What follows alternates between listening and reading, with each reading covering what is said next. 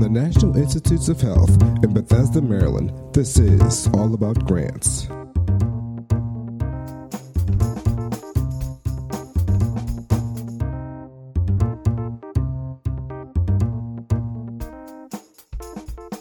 Hello, and welcome to another edition of NIH's All About Grants podcast. I'm your host, David Kossip, with the NIH's Office of Extramural Research. And today we're going to be talking all about a very important topic that's responsible conduct of research and what one might be thinking about as they're putting together their application and, things for training and et cetera. This conversation is going to be a little bit different from, we're not going to be discussing research misconduct, for instance. That's a different area. We're going to be talking about other parts of responsible conduct of research. And I'm glad to say that we have with us two guests today. We have Dr. Karen Wehner. She is the Director of Education Integrity with the Department of Health and Human Services Office of Research Integrity. I always have to take a breath when I say this, and the long title.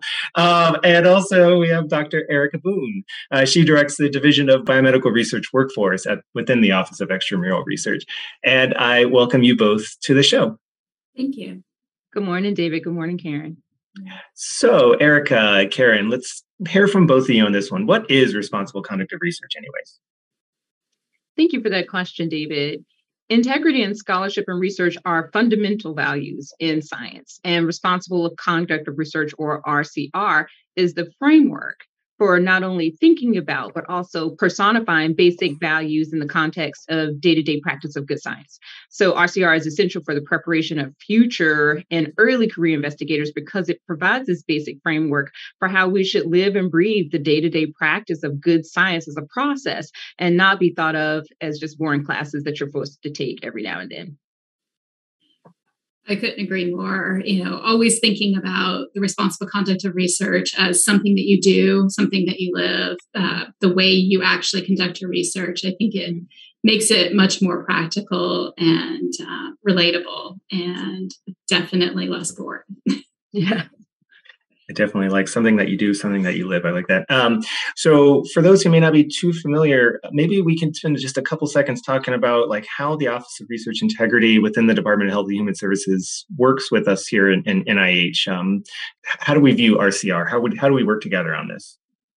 Again, NIH establishes policies and guidelines regarding the structure, timing, and content that serves as the framework that can be utilized by institutions to implement RCR training. But Karen, I'll let you speak a little bit more about ORI's perspective. Great, thank you.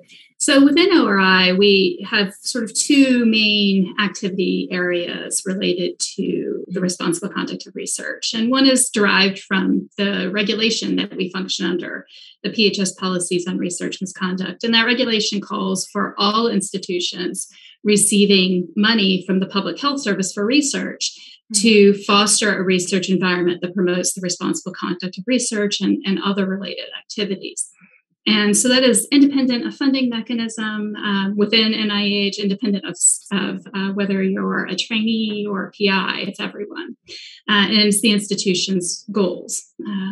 Then within ORI, we work to support the institutions in those efforts. So whether it is helping them to more appropriately handle issues that arise related to research integrity, whether it is developing training resources that they might use in fostering that environment, so videos and case studies and other resources that they can use. But really, we're looking to move to develop practical resources that can be used by institutions and researchers as they really work to live that responsible conduct of research effort. That was a good point, Karen, because if it's hard to implement, it's not going to be. So it won't be useful. Exactly. And, we want it to be something that is easy to adopt and implement in the research environment. Well, when you're talking about easy, we've got to talk about the policy. Get more into what exactly that means. So perhaps, Erica, since you mentioned the NIH policy earlier on, can you tell us more about what it is? Explain it to us. What does it say? Sure. So currently, NIH requires that all trainees, fellows, participants, and scholars that receive any kind of support through NIH training, career development, awards, whether they're individual, institutional, research, education grants, and dissertation grants, must receive instruction in the responsible conduct of research. And what about the plan for one's responsible conduct of research in an application? Like, what does that actually entail? What does that look like? So applicants are required to develop an RCR plan as a part of their application.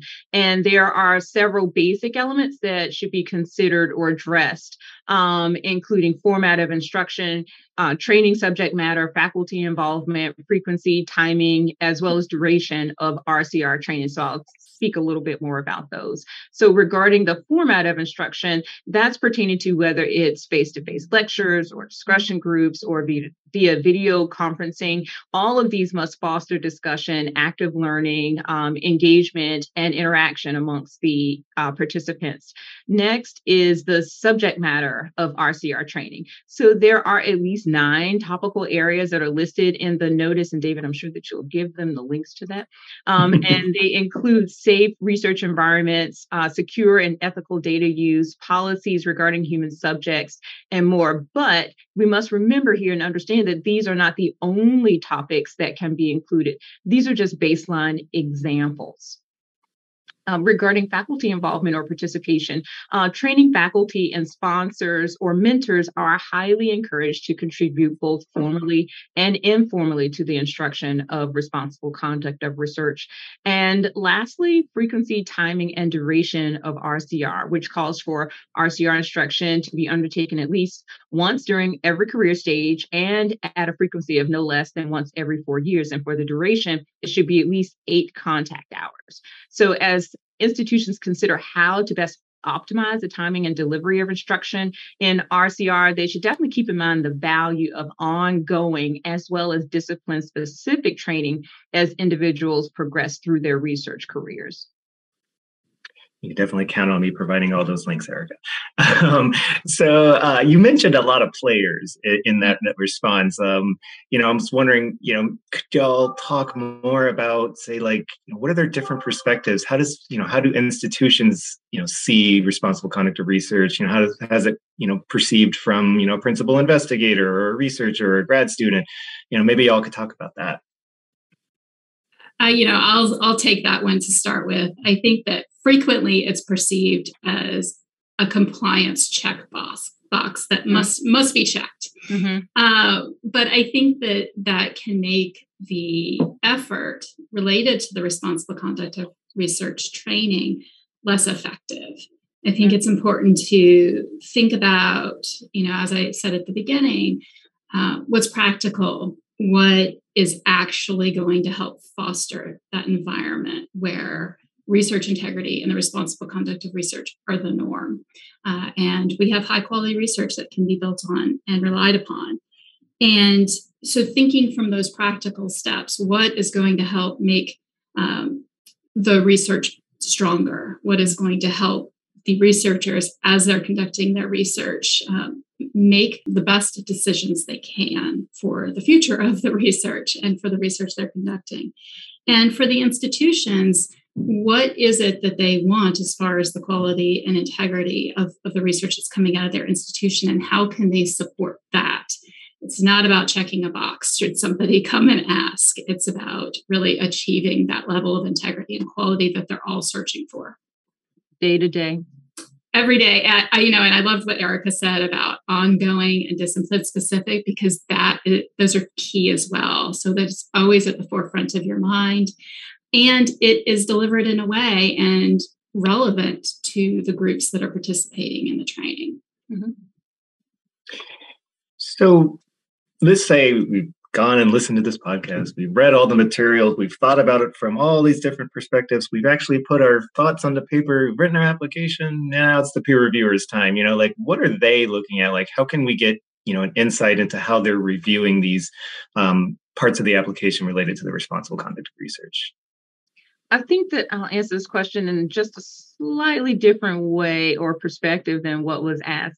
So as I stated previously, there are several basic areas regarding RCR that have to be addressed within an application. But with that being said, while RCR plans are rated as acceptable versus unacceptable, I would definitely caution investigators not to underestimate the value and the importance of RCR training and how it's discussed within the application in and of itself.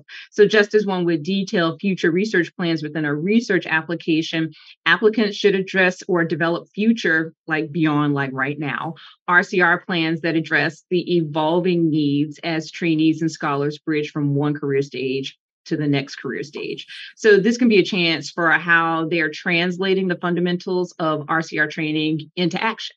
So for example, how you may be preparing as a mentor to ensure that your mentees will learn best practices regarding RCR, how your understanding of human subjects regulations goes beyond just checking off boxes of regarding requirements. And how you'll ensure how your future lab will be organized from the beginning to foster an ethical research environment. Well, this has been very great. You've given us a lot of things to think about as it relates to RCR. Any final thoughts? Any burning issues that haven't been touched on already, or something you'd like to reinforce related to the topic of responsible conduct of research? Karen, you want to go first? I think we've touched a lot on making it relatable, making it practical, making it something that is the way you live your life in the research environment and the way you conduct your research. And keeping that in mind, I think whether you're developing training to deliver it or whether you're participating in it, I think will go a long way towards making it more effective. Mm-hmm. I think that I just want to build upon what we've been talking about and establishing this theme around RCR that is not just a policy that includes a list of topics that must be strictly adhered to, but rather than that, it's consistent communication and education around RCR and infusing that into the research and educational experiences of trainees, of fellows, of scholars that helps to foster trust within the research environment. And this enables scientists to work better together. And ultimately, this all helps to promote public confidence in scientific knowledge and its applications to protecting public health. You hear anything we can do to enhance the trust of the research that we're conducting and supporting, I'm all in favor. Well, Erica and Karen, greatly appreciate this time to learn more about responsible conduct of research and what people might be thinking about as they're putting together an application or thinking about RCR more generally. For those interested, please do check out the resources we have available on our NIH grants site. There's a lot of information there to go through, so we encourage you to check it out. This has been David Kossub with the NIH's Office of Extramural Research's All About Grants. Thank you. Thank you. Thank you.